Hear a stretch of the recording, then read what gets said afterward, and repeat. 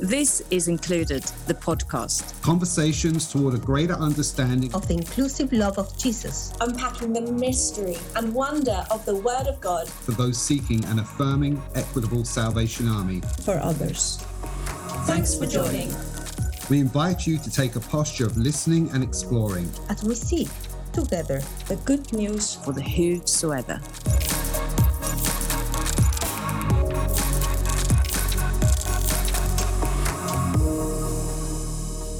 Welcome to Included, the podcast. We are coming to the end of our second season. There's been some incredible conversations so far, and if you haven't listened to all of them, take some time and go back. There's some great testimony stories. There's some incredible theological insights. There's people who are wrestling with what does inclusion and equity look like in other churches similar to the Salvation Army. And today we have a wonderful conversation with three fierce allies, incredible women from different contexts here in Australia and New Zealand. And I'm joined by one of them as we prepare to kick off into this great chat. Christina Tyson, how are you doing? Good. Kia ora, Chris. Good to chat again. Hey. And really looking forward to this conversation. You're becoming quite a regular on Included, the podcast now, Christina.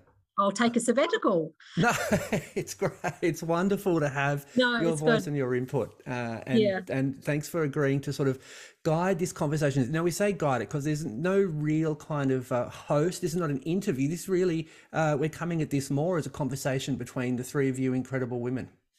Yep. If we had a TARDIS and we could all leap in the TARDIS together, we'd be in a cafe somewhere having coffee, which I think all of us would really enjoy. But we can't do that, and so we're just gonna do one of these virtual chats and get to know each other, and hopefully offer up something that's useful to others as well. So that would be good. Indeed, this interview or conversation came about actually through one of our Included team members, B. Cassie from here in Australia. B is a great woman. You might have seen her face and her voice in some of the other Included work that we've done over the past couple of years, and B was really wanting to tap into some of the insights and experience of incredible women who really have been pioneers along the way, who have been out at the front of this long before it was acceptable, although now sometimes feels, Christina, in some places we're going backwards a little bit. But the three of you, so there's yourself, Deb Robinson, who's a corps officer here in Australia and has also been involved in the training college, and Jenny Beegent, who has spent her entire officership in social service, but and is now the head of social mission here in Australia. Unfortunately, B wasn't able to be part of the conversation today, and so we've handed it over to the three of you. I certainly didn't want to inject my voice. We didn't want any mansplaining in this conversation with three incredibly fierce ally women. But we're going to hand it over to you and see where the conversation goes. Thanks, Chris. And can I just say thank you to you? We feel very safe in your hands, and we know you're in the background, and we love you for that. Thank you. Thank you. Thank you for doing it. We, at this episode of Included, the podcast, we won't have a wrap up at the end. We're going to allow the women to finish as the conversation does. But if you are looking for more information, please check out our website, www.includedpage.com. You can also get in touch with us on Facebook, Facebook.com/included page. And if anything that comes up in the conversation that leads you to want to have a conversation with someone or reach out for some support, please get in touch. And on the website, there is a contact us button. Of course, if you want to join and be a part of some of what's happening in this movement towards a fully inclusive and equitable Salvation Army, get in touch with us too. But for now, certainly enough from me. I'm going to hand over to you, Christina, and you'll guide us through this conversation with Jenny and Deb. Okay, so it's great to be in the virtual room today with Deborah and Jenny, who I'm going to get to introduce themselves in a moment. I would say because these two women are Australian, I feel a great synergy as I'm married to an Australian. I have two Australian children, and so it's always lovely for me to hear. We had 12 years in Australia, so I love to hear the twang And probably for you, you're hearing a very weird fish and chips accent from me, so apologies for that.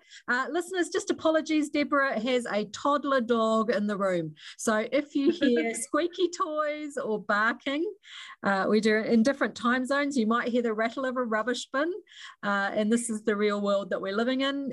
Jenny, we're really grateful that you're here in between two appointments, leaving one you love, going to something new, which is always a challenge and a joy and a wonder and all of that, with all of that grief and stuff. So thank you for taking time out of that to share with us. Before we came on, Chris said we're in the room as strong ally women. And so we'll just see whether that is probably not how any of us would represent ourselves. So Chris, thanks for that. It's an honour and a privilege for us to be here. So my name is Christina. I'm a corps officer in Wellington in New Zealand, Aotearoa, New Zealand, married to an Australian Keith with 3 adult children, 1 cat, 1 dog, who also likes squeaky toys. And I probably spent about this is my 14th year as a corps officer, broken in the middle by some considerable period working in communications, and then a couple of years as a candidate secretary and some other bits and pieces at DHQ. So that's where I'm coming from. Probably been an ally, I think, I looked at the other day, been probably an out there ally in inverted commas for probably close to 20 years. And so that's where I'm coming from. So we'll go around. We're going to go, on my screen, we're going to go to Jenny first. So, okay. All right then. So let me introduce myself to you.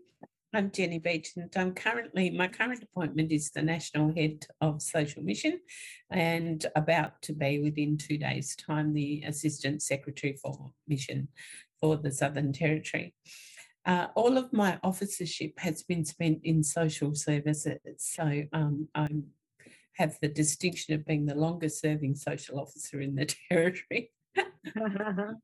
And I'm also a bit of a dinosaur because some social officers don't really exist these days. Very few people make a career in social services. I've been an ally probably as long as Chris has, for 20 years or more, quite a long time. I grew up in a very liberal household, so there's a part of me, I think, that always thought that this wasn't a problem and what's the issue. But I have gone on a journey to get to where I am now, which is a fairly strong and sometimes outspoken ally. Oh, that's great. Thank you, Jenny. We'll unpack that a little bit more together shortly. Deborah, or do you prefer Hi. Deb? I've only met you today, so look, I love Deborah or Deb. I'm not a fan of Debbie. So I love Debbies in my life, but I'm not a fan of being called Debbie. So much prefer Deb or Deborah. So I'm a corps officer as well. So I've been an officer 27 years, and in the 27 years, it's either been corps or education, training college or corps. So I'm currently at Perth Fortress Corps in WA. Yeah. Married to Alwyn, got 3 adult kids, a son-in-law, and a really old dog who's a bit senile now, a little bit blind and deaf and not quite all there. And I'm babysitting my daughter and son-in-law's 2-year-old Labrador, so that could be interesting for us this morning. Look, I've been an out ally, not as long as you ladies. I think maybe 10 years. I think 10. I don't know. It's maybe I'm just a bit dumb or something. It's just naturally evolved for me. I don't know. A bit naive, maybe.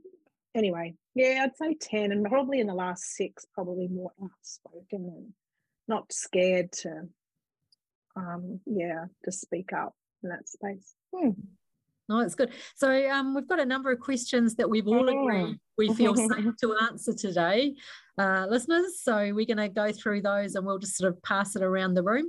So I'm going to start with Deb. So Deb, the question that we're all going to answer over the next few moments is, how did you arrive at believing that sexual diversity is not a sin? So this is really about our theological journey and where we have as allies. So do you want to, you're saying sort of around 10 years. So that's good because you can remember better than us. Yeah, look, I can. Do you remember the Chick-Yule video that we put up and then included? That is look, just watch that, and that is my experience. It's the Wesleyan quadrilateral. And look, you wouldn't call it that, and I wouldn't say I intentionally went into that, but looking back, that's exactly what happened. And it started very much with experience. Like, it's just started with, I had gay relatives, and can you correct me if I'm using the wrong language, terminology? I don't want to offend any of our LGBTIQA+ community. So, but I had gay cousin, he got married, and my friends had some lovely gay friends, and I just couldn't for the life of me believe that they were sinful, they were wicked, they were going to hell. So it really started with that. How can a loving God, tell someone that they cannot experience intimacy and they must remain celibate for the rest of their life? And so that's where it started for me.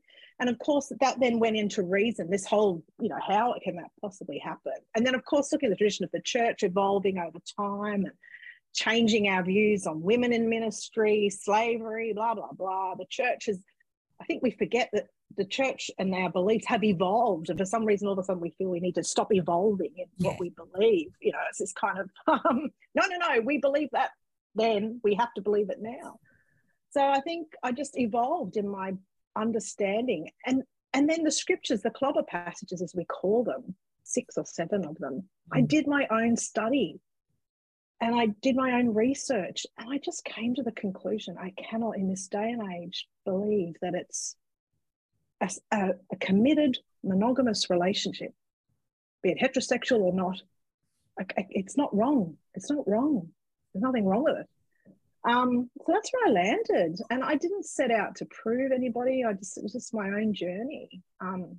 So I'm very content in myself, as I'm sure you ladies are too, that, there's absolutely nothing wrong with sexually diverse people.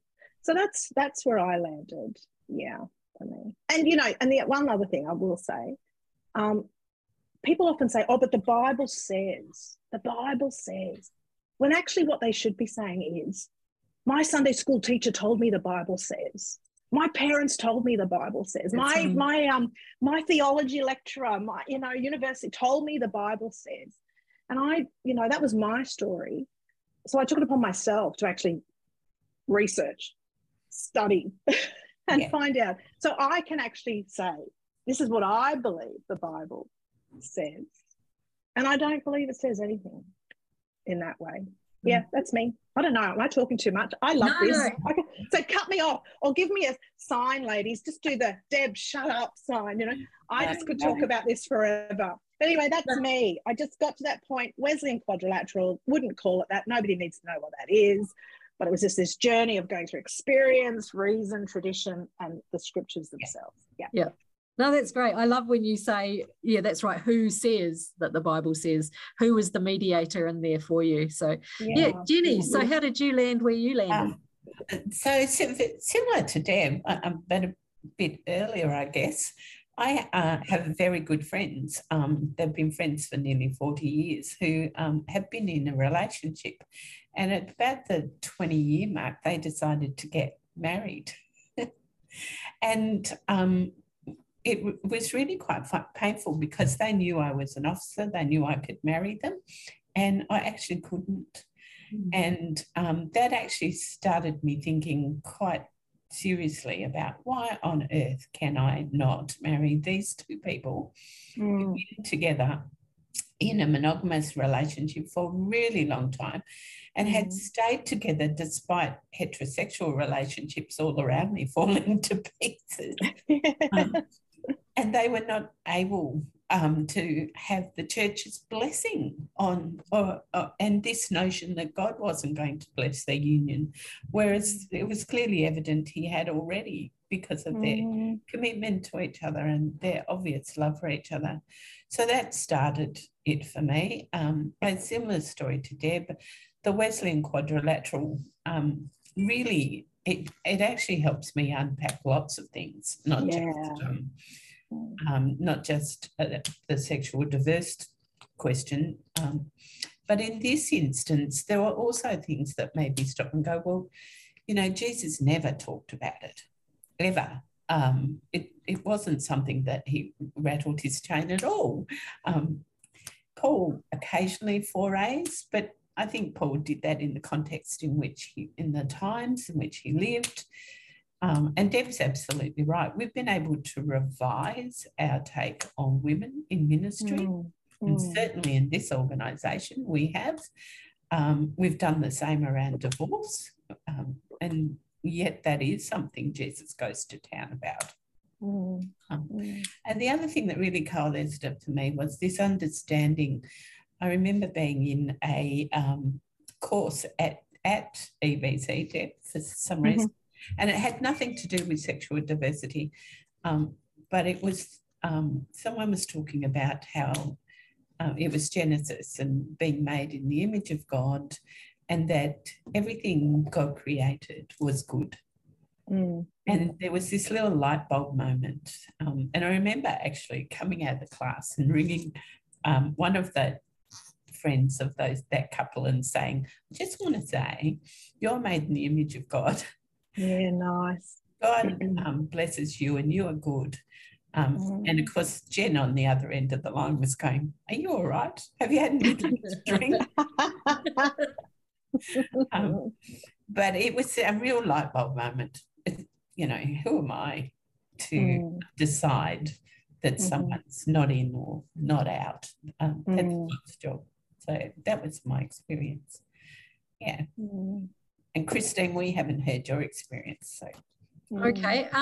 Yeah, so I was thinking about it the other day, actually. I think the seeds of it came when we were in the training college, the old training college in 303 Royal Parade in Melbourne. And it was the early 90s, I think we're 1992. But in our first year there was a staff member who was part of the kitchen staff who unfortunately became very unwell with AIDS, with HIV AIDS. And so there wasn't a lot known and there was a lot of fear. And I think even then there was that anxiety amongst the staff. Oh, could we catch AIDS from him off the salad or something? You know, it was that sort of thing. Like you just didn't know. And so, but he was a lovely young man and everyone was very friendly to him. And then he got, you know, obviously terribly ill. And so my husband is quite, you know, probably more caring and pastoral than I am. And there was another cadet there and we thought, well, we'll go and visit him. And there was the hospital you went to if you had AIDS in Victoria, Melbourne. I don't remember where it was. But it really was where people were put then. And so we went on this one visit to go and see this young man who was very unwell. And I think that was just the start of maybe that was a planted seed where I'm sort of going, actually, this is terrible what's happened to him. And at the time, the church was all that awful rhetoric about the judgment of God and this, you know, and all of this and AIDS. It was just horrible. And that didn't sit with me. And then I suppose some years later there was, you know, we had family members who was my brother-in-law who's gay, who came out, who was a Salvation Army envoy at the time and with children. So that ended his marriage and retired officer parents now, you know, having to sort of wrestle through what did we think about that? You know, we love Ross. We've always loved Ross. He did his best not to be gay and all the things that you were supposed to do, but clearly is. And so that brought it closer to home as well. And then I guess over recent years, it's been just meeting more and more gay Christians. And I feel the same way. I'm going to say gay, and that might not be the best term, but who are really committed, wonderful Christian disciples who just happen to not be heterosexual. And so some of that. So I suppose also I've always had a strong sense of justice. The corps I grew up on, you know, where you used to put banners on the back of the Salvation Army corps with pithy words of wisdom. At our corps, it had be ye doers of the word and not hearers only. And so I think for me, there was always drilled into me that idea that you couldn't just listen to the scripture, you had to live it out. So for me, that meant probably a social justice thing. My high school was not a Christian high school, but we had a verse of scripture that we would say in assembly, and it was from Micah 6:8. And so they'd say the prayer, and our response in the liturgy, which is amazing in a secular school, was, may we, O Lord, do justly. And so in my high school years, every week, we would in assembly say, oh, may pray that prayer, oh, may we, O Lord, do justly. And so I think that's where my activism and my allyship is rooted, in the sense of justice and mercy. And ultimately, I think now I just feel a real liberation that I don't own God's story. So it is not mine to police.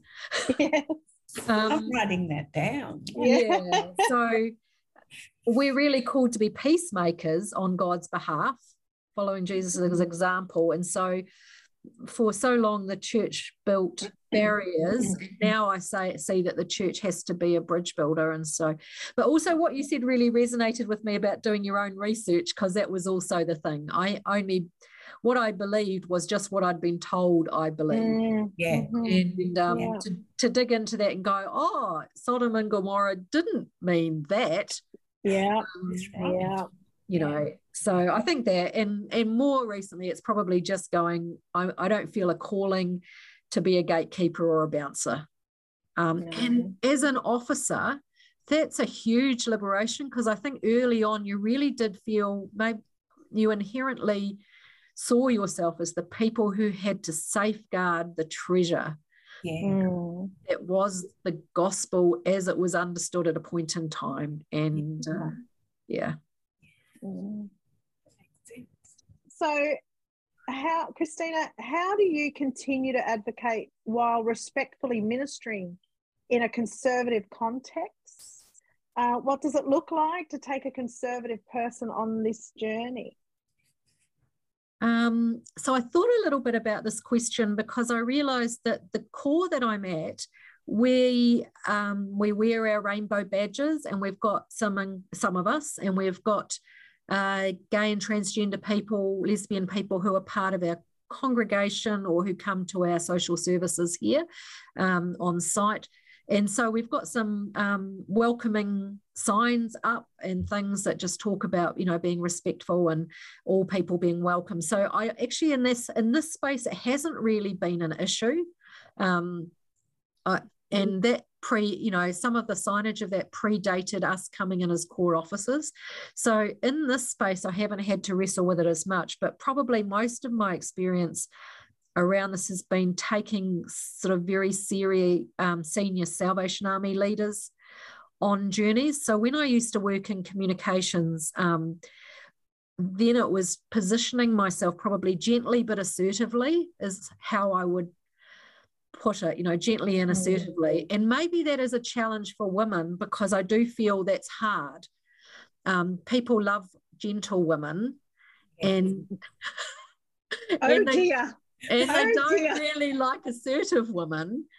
And it is hard I know that's not what we're talking about here, but assertive women are sometimes pushy, bossy, aggressive women. And if we were male, it would be taken as like, that's cool, you're doing your job. But if you're a female, you almost have to apologize. But that is what I've found, that you have to sort of be gentle but assertive, and sometimes choose your battles and step back. And so for me, it's probably, I think back to 2017, and I presented a paper called Rejecting Rejection at a Thought Matters seminar at our training college in an evening. And after that, I remember a leader from a local church wanted to meet with me for coffee to discuss it, and it wasn't an easy meeting. And he wrote a rebuttal for his own sort of echo chamber. And recently I did a video interview with someone who was very conservative and who didn't at all agree or see the world the way I did. But I do think that's one of the things that we have to be willing to do, is to actually come along and listen. So my husband around that interview said, oh, you shouldn't do it, you shouldn't have done it, you know, all of that sort of stuff. But actually, if we hold a view, we have to be willing to enter into dialogue. Mm-hmm. And that is still the tension for me, because I do think in terms of equity, LGBTQI people have not had equity. And this is the thing that I still find difficult, is wanting to advocate respectfully, but also recognizing that actually we have, as hetero people, have a lot of the power. And so there is, again, it comes back to that justice. So how do you allow people to be safe and not bullied? And we have a duty of care. And I'm not sure about that. So on one point, there's a guy, Chris Marshall, who writes a lot about justice from a Christian perspective in this country. And he said, exclusivism is the besetting sin. Exclusivism is the besetting sin of religious conservatives. And I easily say amen to that, you see. But then he said smugness is the besetting sin of religious liberals. And so sometimes I sit in that space where I know that I'm just feeling smug and pious and right. So I'm still not sure how to do this. But in that, I also have that tension of recognizing that a lot of other people have been quite sinned against and have very little equity. And so this is actually a serious issue, and it's not just about us going, oh, here's a nice idea. If you want to barrack for my football team, you can. Yeah. But it doesn't really matter at the end of the day. So, you know, because it really does matter at the end of the day. So I'm still, what do you guys think? Deb, how do you handle that? Because what does it look like for you? Yeah, okay. So I'm at Perth Fortress Core, and we are just we love our appointments, and we love our people, and we're not even on this journey at all. And one, because something happened prior to us arriving in this space that perhaps wasn't handled well or done well, and so it's going to take the core a long time to recover and move on from that. Caused a lot of tension, a lot of people left. So when we came in, we and then COVID struck. So we just, so we've pastored and loved our congregation.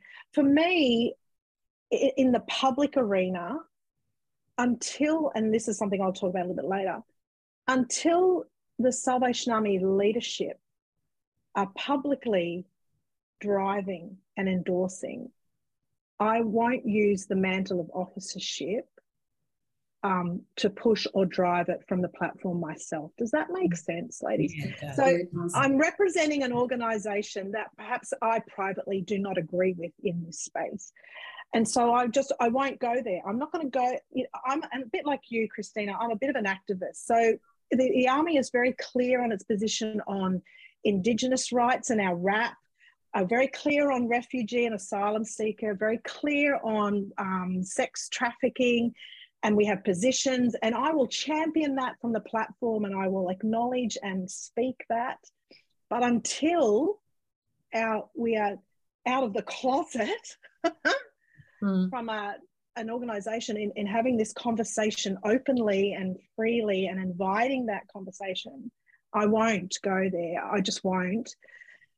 Because I don't believe it's right for me to do that. And this is me personally speaking. I'm not saying it's not right for other officers, but for me, it's not my place. I'm the core officer at Perth Fortress. We're not on that journey yet. Yeah. And I'm okay with that. I'm not going to force the core in that journey. And until leadership are endorsing it and driving it, I'm not going to. Here's the other side of it, though. I want to be an ally that encourages curiosity, not resistance. And sometimes as allies, I can become, I'm not aggressive, but I don't want to be in such a way that I challenge that causes the people who are resistant to become more resistant. I want to be an ally that causes those that are resistant to become curious. And so I speak the most when I'm invited. So when I'm invited to do a podcast like this, when somebody in my congregation who is aware of my private profile will come up to me and ask, Deb, can I talk to you about that? I'm like, oh, yes, please. And I invite the Conservative into the office, into my space, and we have the conversation. And I want to have the conversation, as I said, in a way that increases curiosity, not resistance. So I think that's how I'm taking this journey. I struggle with the tension of being an officer that represents something that perhaps I don't personally agree. I just wish we would get to that point where we're having an open conversation about it, Yeah. So I won't take that journey publicly as an officer with my congregation. But privately, if I'm invited into that space, goodness me, I can't keep quiet. So I talk a lot. But yes, I want to encourage curiosity, not resistance. I don't want to be an ally that causes Conservative people to be more resistant and more anti. Yeah. What about you, Jenny? Well, I guess I didn't realise just how conservative we are as an organisation until we started down Rainbow Tick. Which is quite a while ago now, 2016, I think, or even 15, we started to consider the Rainbow Tick in Victoria as a social mission response, because it was a recommendation of the Royal Commission into Family Violence, and there was certainly word around government that they were going to mandate it. So we thought we would give it a go and see whether we could get over the line in an accreditation sense. And that started an internal conversation for me that actually still hasn't finished. And I guess I was a bit surprised at how conservative we were, because I've always considered the Salvation Army the army of the whosoever. It didn't matter who you were or where you came from, what had been your life story, you were included. And it was a bit of a shock to realise that that was not the case. So that began a very long journey for me of trying to change the perception, particularly of senior leadership, because it was going to affect in the bringing together of two territories, a national approach to an inclusive framework of service delivery. To say we're not there yet is an understatement. We also encountered some pretty robust feedback, and some of it wasn't nice. It was quite difficult to maintain grace in some of those spaces. The pushback was quite awful. Having said that, though, I discovered unlikely allies. I'm going to mention one today because in the last 3 years, it's been fairly rough, and the appointment of the first ever in the Army world LGBT coordinator for our services caused some grief for people. And I do acknowledge that for some Conservatives, it is grief. There is some kind of loss going on for people who don't hold to a more broad approach to the gospel, I guess.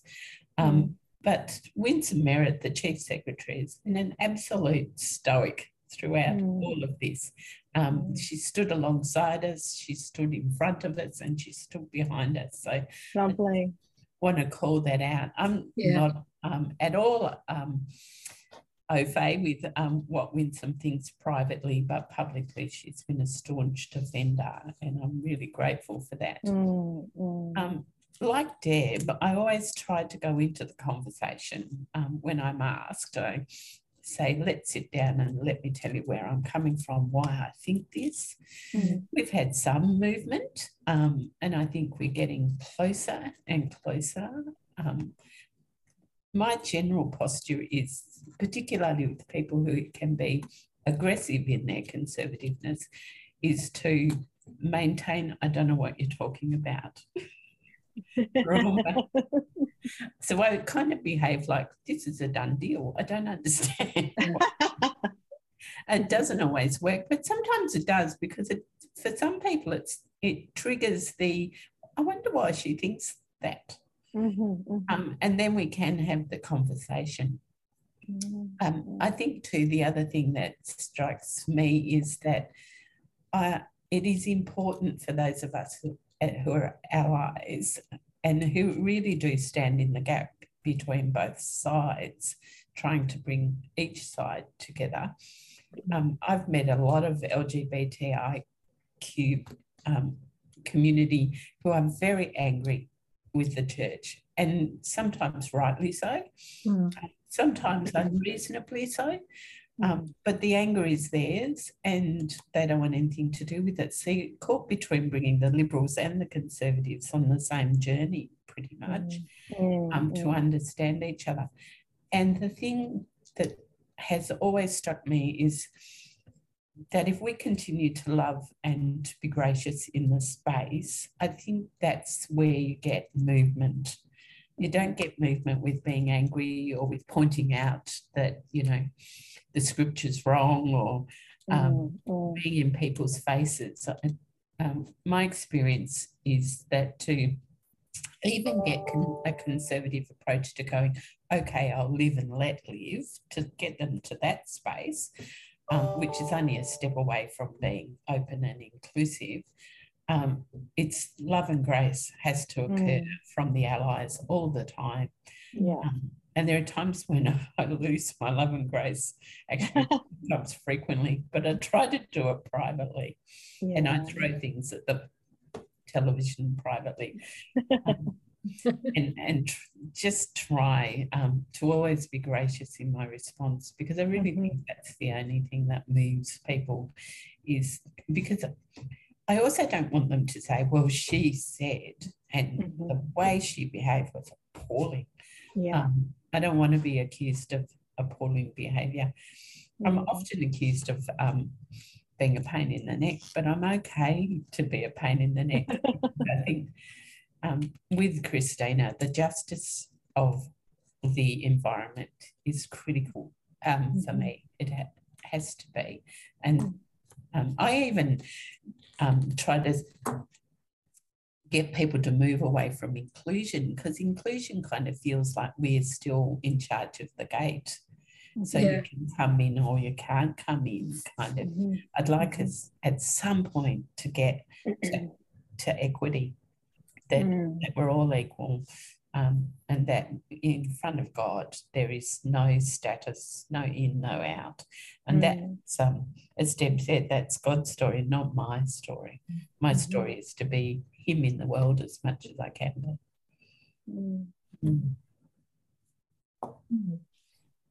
I've got a question.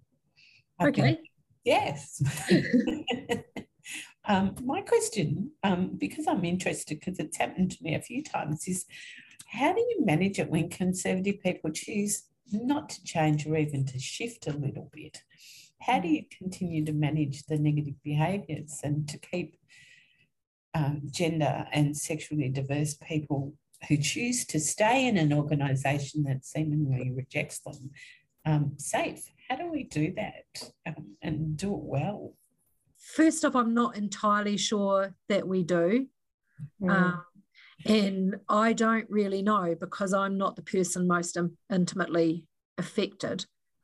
So I guess we attempt and we try, but I don't actually know. So, and I suppose this takes us to the real challenge around this for the Salvation Army, is that when we discuss this internationally and locally, we tend to do it without the most important people in the room.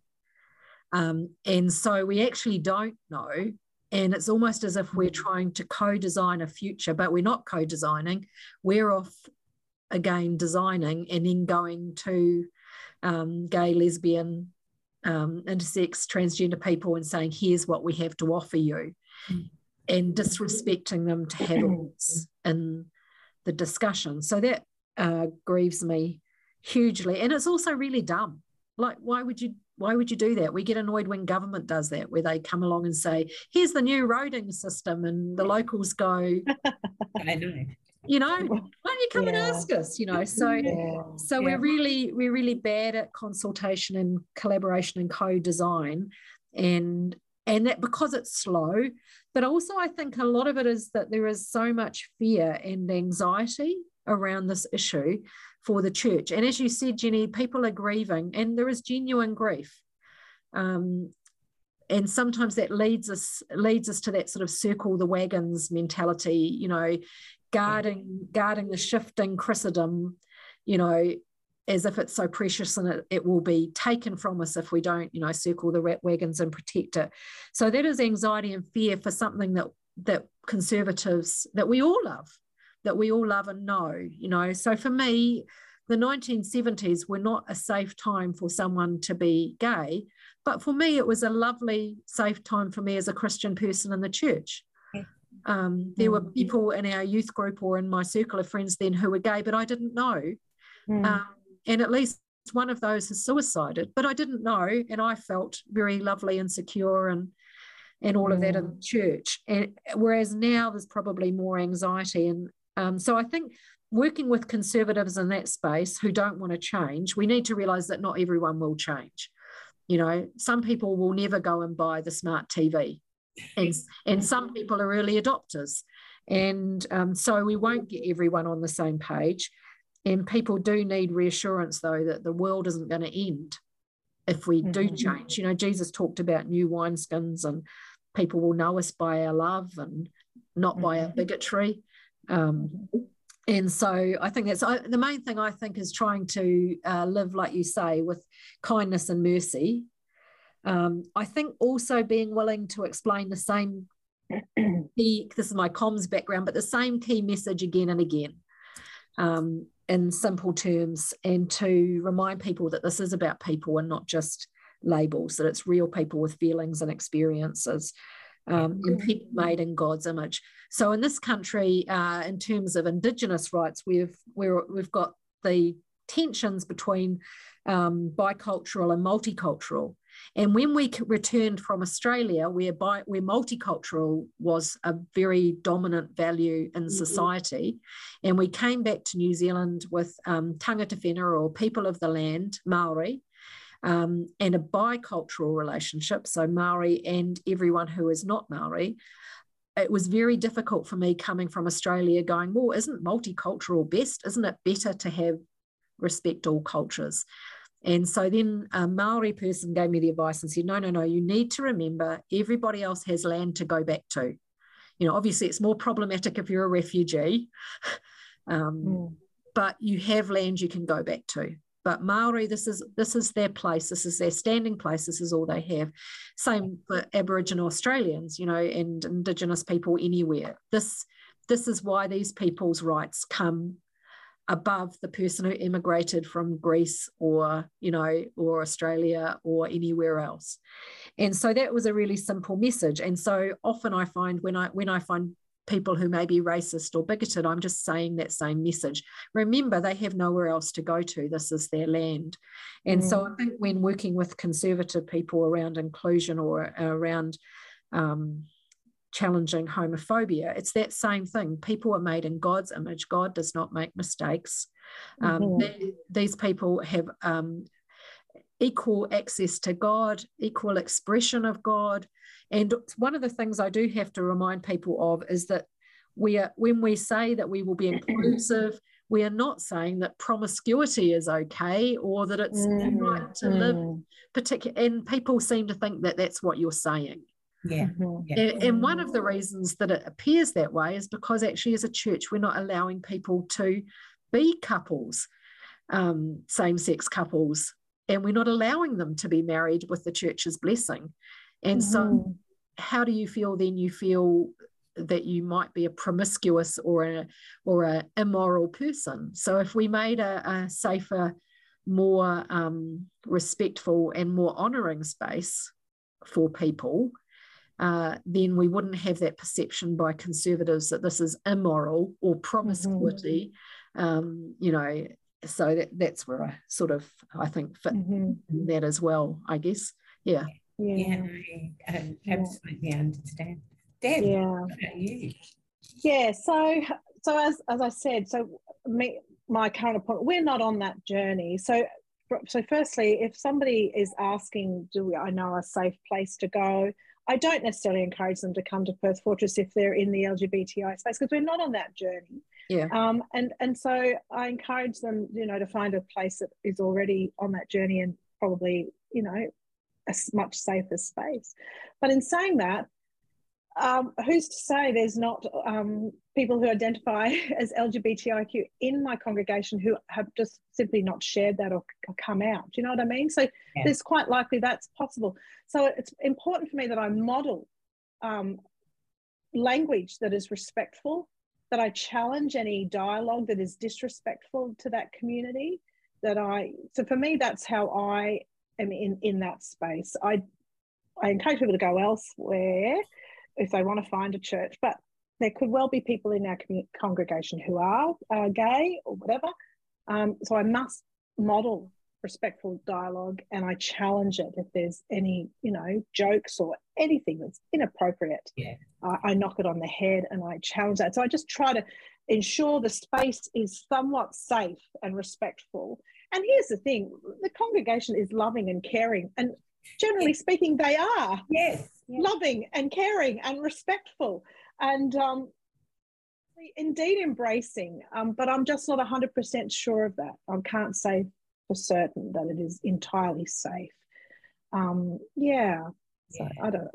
That's my experience at Fortress anyway. It's my experience too, Deb. I think the important thing is to model the behaviour.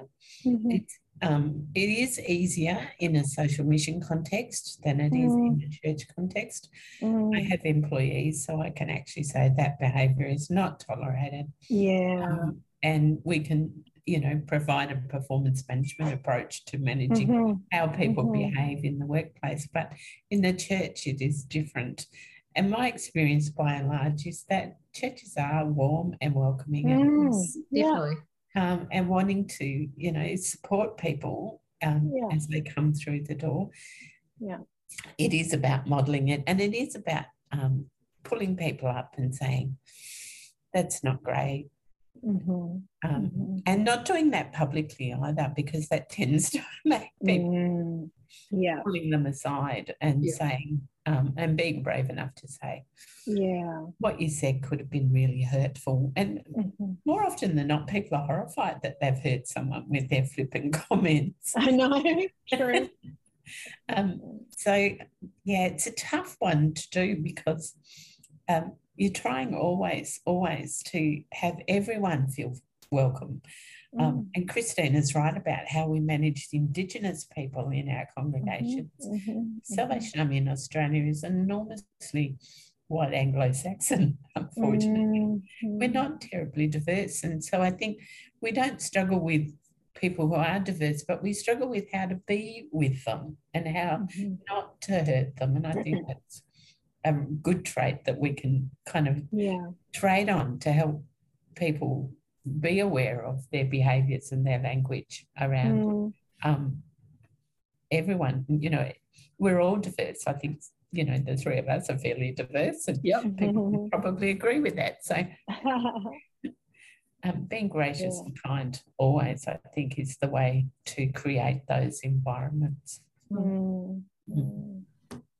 Jenny, what more could or should we allies be doing to support people who are gender or sexually diverse, or the push towards a more inclusive and equitable TSA? What should we be doing? Oh gosh, I think we should. I hate the shoulds, I have to say. I know. I really do. Let's just stick with the could. What could we be doing? I think we could educate and inform a whole lot better than we have. When I look back at our rainbow journey, the really important missing piece for me was how well we educated not just the leadership, but our own teams, the local core, to the social centre. A bit more education and a bit more theological education around Yes. what the Bible actually says about this stuff. And certainly around the clobber verses, which are almost always taken out of context, and not ever unpacked within, the context and the wider passage of which they're there. I do think, though, if we're the Salvation Army of the whosoever, then it's time we actually believe that and acted on it.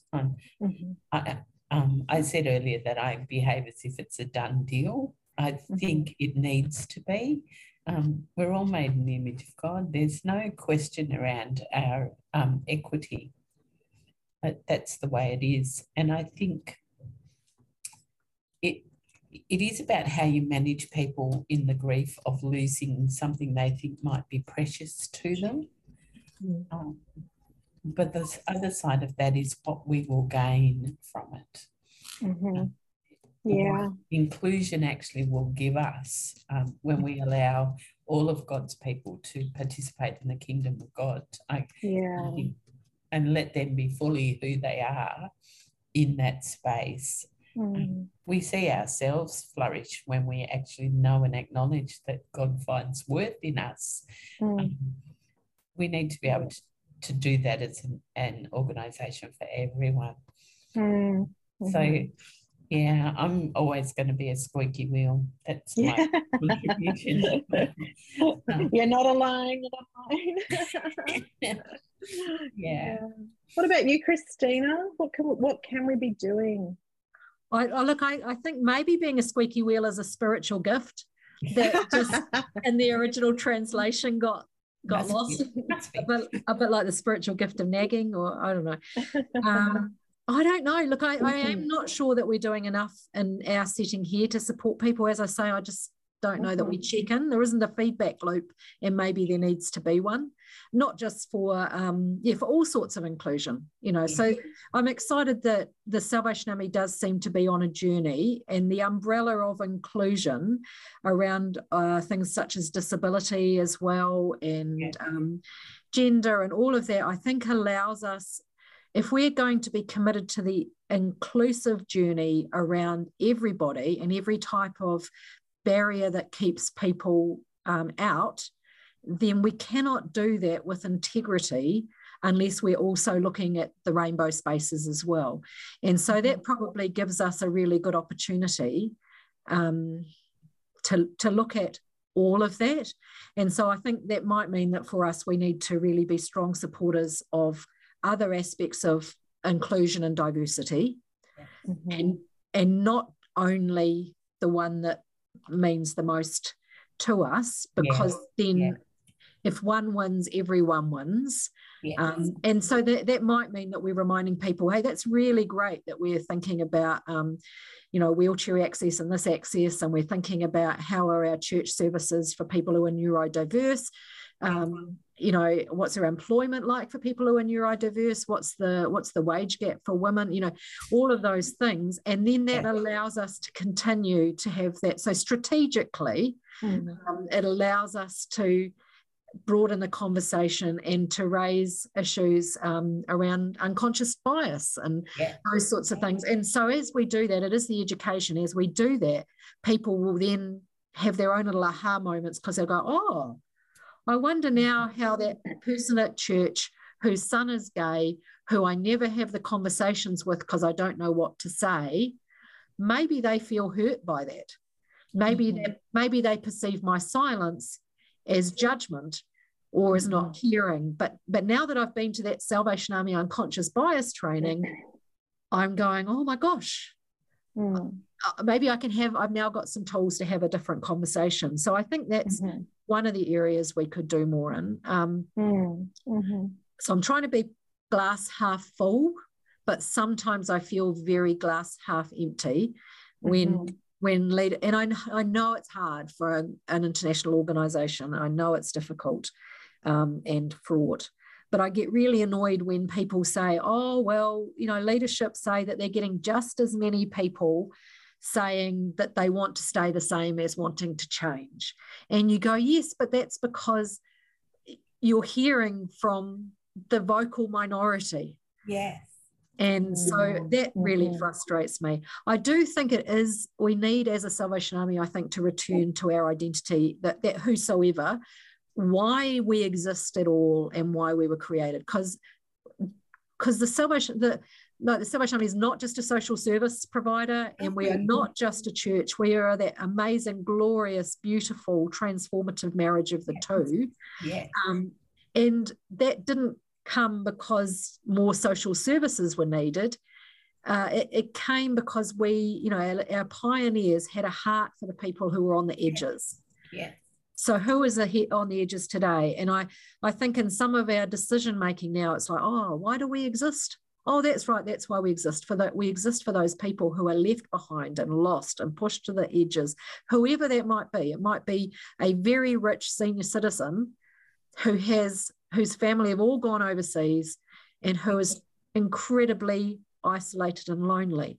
That is our person. That is our whosoever. But so too is the gay person who works in our addiction centre, whose family have cut him off their Pentecostal church because he is gay and they cannot accept him, and who finds a home with the Salvation Army, even when his gay friends are saying, how come you're going to the Salvation Army? They're awful to us.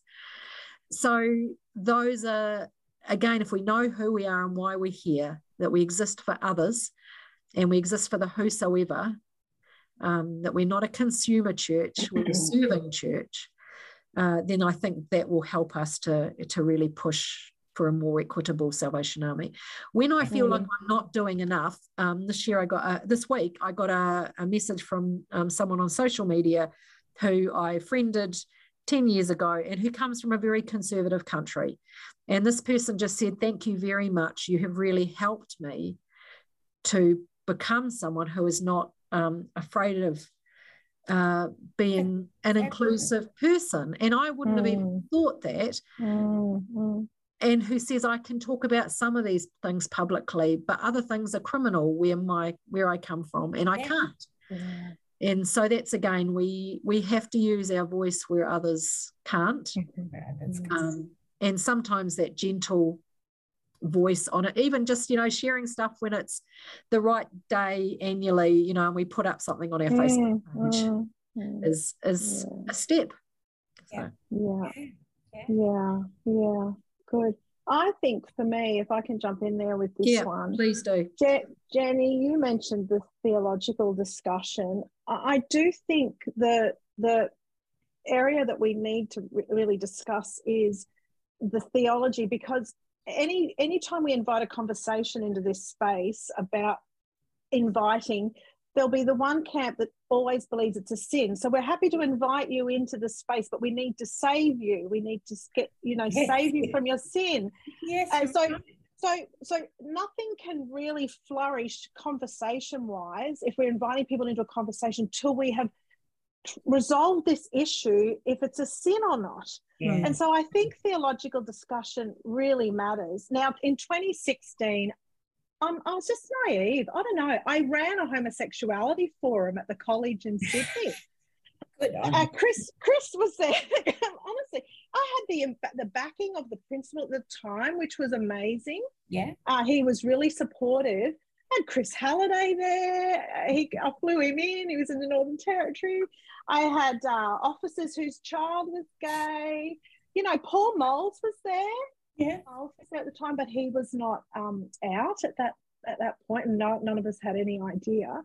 And I had an officer present on the Clobber passages, and look, it was ahead of my time. It caused a few issues with some cadets who just were quite conservative and probably shouldn't have been in that room. It was just too hard, too much to take, and I shouldn't. I'd do it differently today. Yeah. But we need to have those discussions. We need to be wrestling with the scriptures, and because I think once people get to the point where they think, I'm not actually sure if it is sinful to be in a same-sex monogamous relationship. I'm not sure. Then they can have greater conversations. But so long as the starting point is it's a sin, I'm all to be included and they're welcome, but we need to change them or save them. we're not going to go anywhere.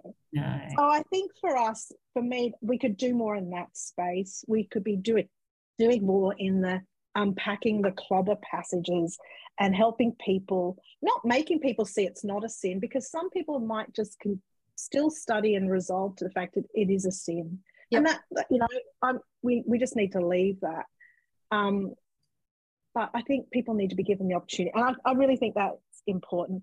And I'm agreed. Let's keep being a squeaky wheel. Let's just keep pushing at a leadership level. Let's just keep being the squeaky wheel. And I don't know if you've read the book by Julia Baird called Phosphorescence. Have you read that book? Yes, I have. Chapter 6 is called The Activist Attic. And basically, if there's any allies listening to us today, what I want to say is a day may come where this is no longer an issue, where, like when same-sex marriage became a thing in Australia, everybody cheered and the faces that were driving it of the day got the recognition and it was wonderful. But for years and years and years, people like us behind the scenes have been championing and pushing and squeaking.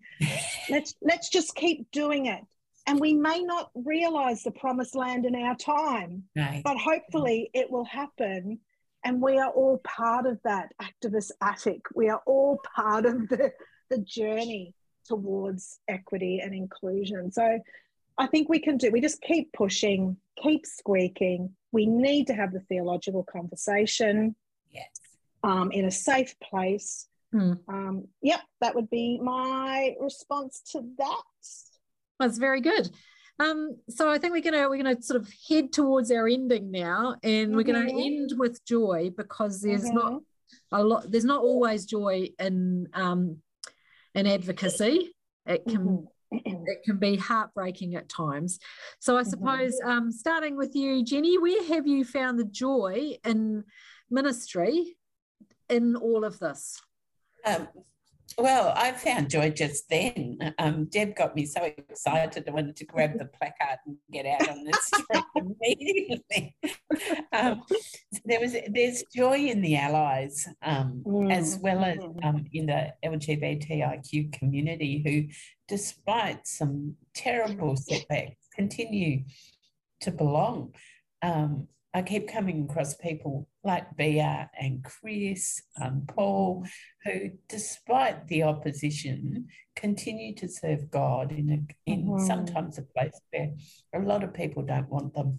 I find joy in that. I just think this is the most amazing thing, that people can continue to serve God in spaces where they're not wanted. That's why I'm an ally. Yeah, that's good. Deb? We found Alwyn and I went to our first Pride March last year here in Perth. We were so nervous because I'm such a good girl, and I'm like, oh my gosh, I'm going to get the sack. I'm going to be in big trouble. Look, there was a couple in our congregation that were quite not traumatized, but when they found out. But praise God, they actually rang me and had a conversation with me. So that was really lovely of them. But it did really bother them that their officer was in that Pride March. But I really appreciate the respectful way they challenged me on that. But there was so much joy in that parade because we marched with heaps of other Christians. And I think I'm finding the joy in those other, not that I'm not finding joy in the army, but the other denominations that are just out there with their Uniting Church banner or their Anglican banner here in WA. The Anglicans are leading the way as well here, you know. So I'm like, that was so joyful, just being in that parade with all these Christians and gorgeous Christian same-sex couples who have been in the church for years. And once again, I'm like, how can we possibly say this is wrong? I just like, this is not wrong. How can it be wrong? But yeah, we had the best time in the parade. I was waving at everybody and cheering. And we have a cafe at Perth Fortress, and our first paid manager, his name was Miles, and he's gay, and he was fabulous. He's since gone on to bigger things. Anyway, I'm in this Pride March. I hear my name being yelled out, and there's Miles in the crowd watching. And I just, at that moment, it felt great to be an ally for Miles. It felt great to be there with my Salvation Army shield, jumper on, saying, I'm with you on this one, you know. So yeah, I loved it. I can't wait for the next one. That's It's awesome. good. Yeah, what about you, Christina? I think it's really funny, this word joy. So my key word is the joy of the Lord is your strength is probably my key Bible verse. And I don't always look joyous because I know that people will say to me, oh, you're all right, you look tired, you know, all that sort of stuff. So I feel like I don't really carry that joy always visibly. But when we were going to college in Australia, I remember the recruitment campaign in the year that we were heading in was Experience the Joy. And it had a commercial, the poster looked like a women's sanitary ad poster because it had someone, I think, running on a beach, or that's how I remember it in my head. It was somewhat bizarre, and it was all about joy. And there is a lot of joy in officership, and this difficult space has probably been one of the ones where I have found unexpected joy. And I think, like you say, it's come from both the solidarity of being with other allies and members of the rainbow community, which is incredibly diverse in itself. So that unity and diversity and solidarity has been really joyous for me. And I think that's why you do it as an ally, despite the hardship and sometimes the distraction from your role. As well, you know, so it's a privilege. I think also seeing parents have safe spaces to speak about their children and to know that they can share that load without judgment is a real joy, that they can speak without fear and prejudice. And the greatest joy is just seeing people when they come out feel safe. When I know that a decade or 2 decades ago, it would have been so different. And that, I think, is what sort of spurs me going on, really, is that joy. And I'm rereading, and just my most recent wonderful, gentle book is the one by the Reverend David Runcorn in the UK called Love Means Love. And it's a wonderful book. And he has a chapter towards, it's very good for people who are just going, I'm sort of on the fence about this. And you want to give them a book that's not angry, but that is also very persuasive and very well written and, you know, great on everything from clobber verses to celibacy. But he has a chapter towards the end on good fruit. And he suggests the marks of a community that enable good fruit to grow and flourish are the places where people know themselves to be loved, accepted, and listened to on their journey with Christ, to be loved, accepted, and listened to on their journey with Christ. And then he lists a whole lot of marks of what that sort of community and reality looks like. And I think that's where the joy is, when you're part of a community, whether it's a social service one, whether it's a core one, and increasingly those are the same, you know, those are one community, where you find that people are loved and accepted and listened to. That is the joy of ministry. That's the joy of officership, is the privilege of having those sorts of places open to you in your daily work so easily, because, you know, we don't have to find another job somewhere and squeeze that in. We get to do it full time. And so it's just that thing for me. For me, that is the joy, is the relational stuff, the solidarity, and then just people being open to God as them. Is just joyous. So that's the other thing, you know, I want to be the person, because I am an activist. It's not just about LGBTI for me. It is about Indigenous rights. It is about women's rights. I've protested outside politicians' office because our policies for asylum seekers and refugees was appalling. I've been on the marches in Sydney, and it's who I am. But I want to be able to say, my kids to be able to say, my mum spoke up. My mum challenged. My mum did something about it. You know, and I just want to be somebody that people say, well, at least I know Deb Robinson went on that march. Deb Robinson wrote the email. Deb Robinson put herself out there. I just, for me, is important as an ally. So that's good. That's like that sort of not on my watch type of not on my watch. Not today. Absolutely. Jenny, is that how you feel as well? Absolutely. It's kind of like, the waves hitting the cliffs.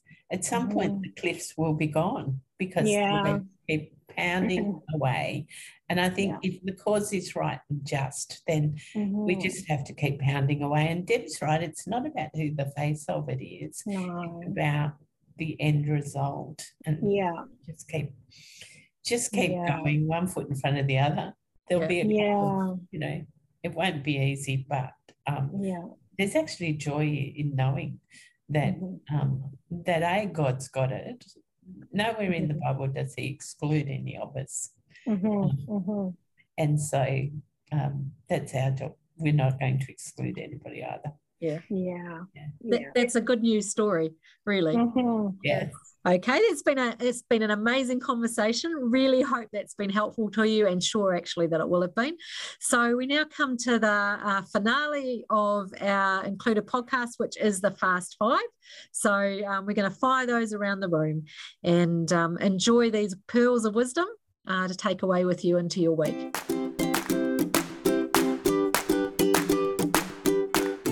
Thinking of people who are gender or sexuality diverse, where do you find hope in the Bible? This is our first Fast Five question. Find hope in the Bible that it's not in the Bible. So it's not an issue. So let's move on. That's how I find it. Forget the 6 clobber passages. This isn't actually an issue. So let's just move on. That's me. Is that quick enough? Yeah, very quick. That's good. Jenny, hope. I find it in the story of Philip and the eunuch.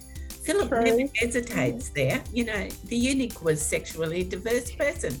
Yes. And Philip doesn't hesitate. It's not a big deal. He just says, of course you're included, pretty much, and baptizes him straight away. Awesome. What about you, Jenny? Do you answer it? Yep. Yeah, she did. Yep. Christina. I think for me it's the New Testament church opening to the Gentiles, because that was so much more radical than we can imagine. Yes. And yet it was achievable. And so that reminds me that Christ welcomes, and wants us to welcome. So I think that's the thing for me. So there's lots of hope in the scriptures. So Jenny, where is your hope in the church, which could be the Salvation Army or just more broadly? But I guess the hope for me in the church is that we're actually talking about it. Like 20 years ago, we weren't even talking about it. It didn't exist. And when it did, it was illegal. In the Western world, that's not the case anymore. And even in countries where it still is illegal and there are awful penalties, people are talking about it. People are speaking up. So I find great hope in the church, because there are many churches who are being safe spaces for gender diverse people. And I have hope here. I think certainly some of our senior leadership, they're on our side, thank God. Yep. Deb, where's your hope in the church or in the army? Look, I think I see it across the broader church, like I said before with the Pride March, just the fact that there are churches out there not afraid to put their stamp on this and just are out there and saying, a bit like Jenny, it's like, what's your problem? What's the issue? Like, there's churches just out there. It's not a thing anymore. It's just not an issue. It's not I get great hope in that. I think for me, the hope is probably in the testimony of the lived experiences of LGBTQI people who are brave and kind enough to stay connected to the church, and where it's safe for them to do so. That's the hope I see, because I can't ignore it or deny it. Like, now that we're all together, it's like this is just such a rich and wonderful reality. So I like that. Obviously, the focus of this one has been about being a good ally, but just a one-line summary for you. Deb, what does being a good ally mean to you?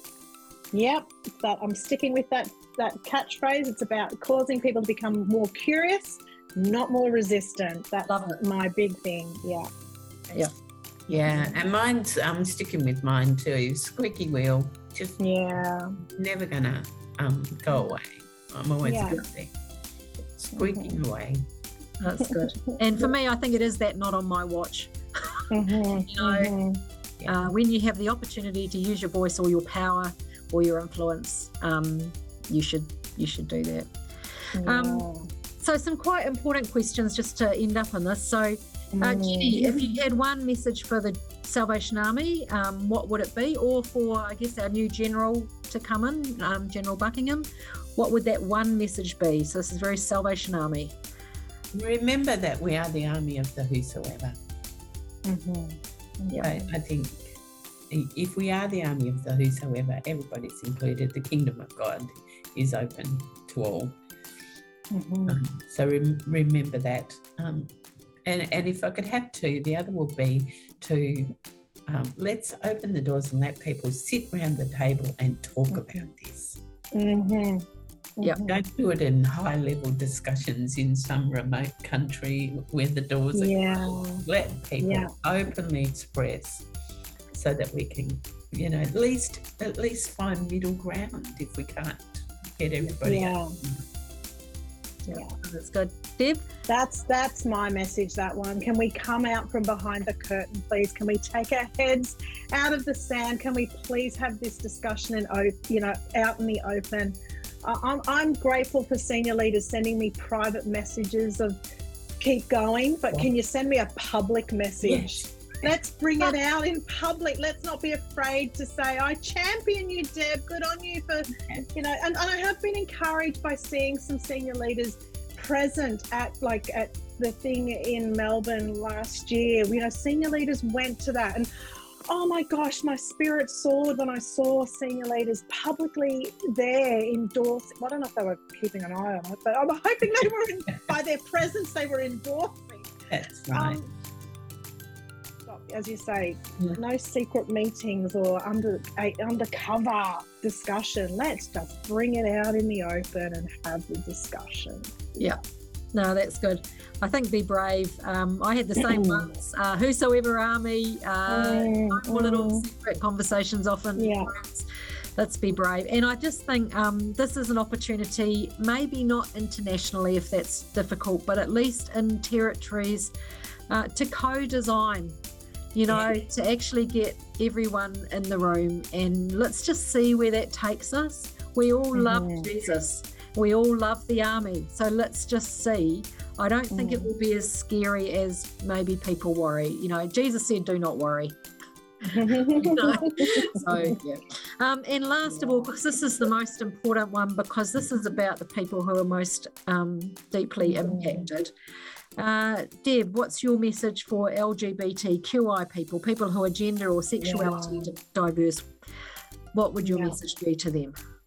It's a sticker that I've ordered from overseas. It hasn't arrived yet, but it simply says this: you matter more to me than our theology. You matter more than our theology.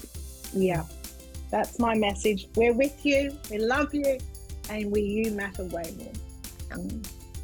So great, you could sell those. Yes.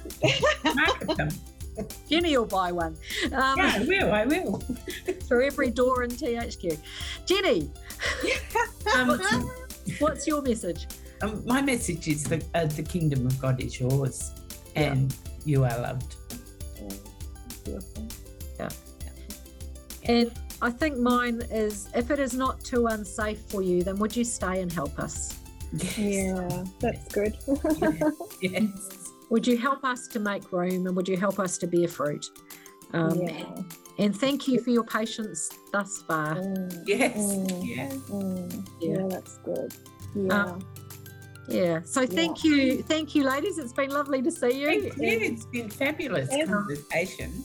Yeah, it's been great. And I think for me, I just love being able to have the discussion. Like I said, I don't go out of my way, but when I'm invited into these spaces, this isn't a chore. This isn't work. This is really refreshing. Really cool. Yeah.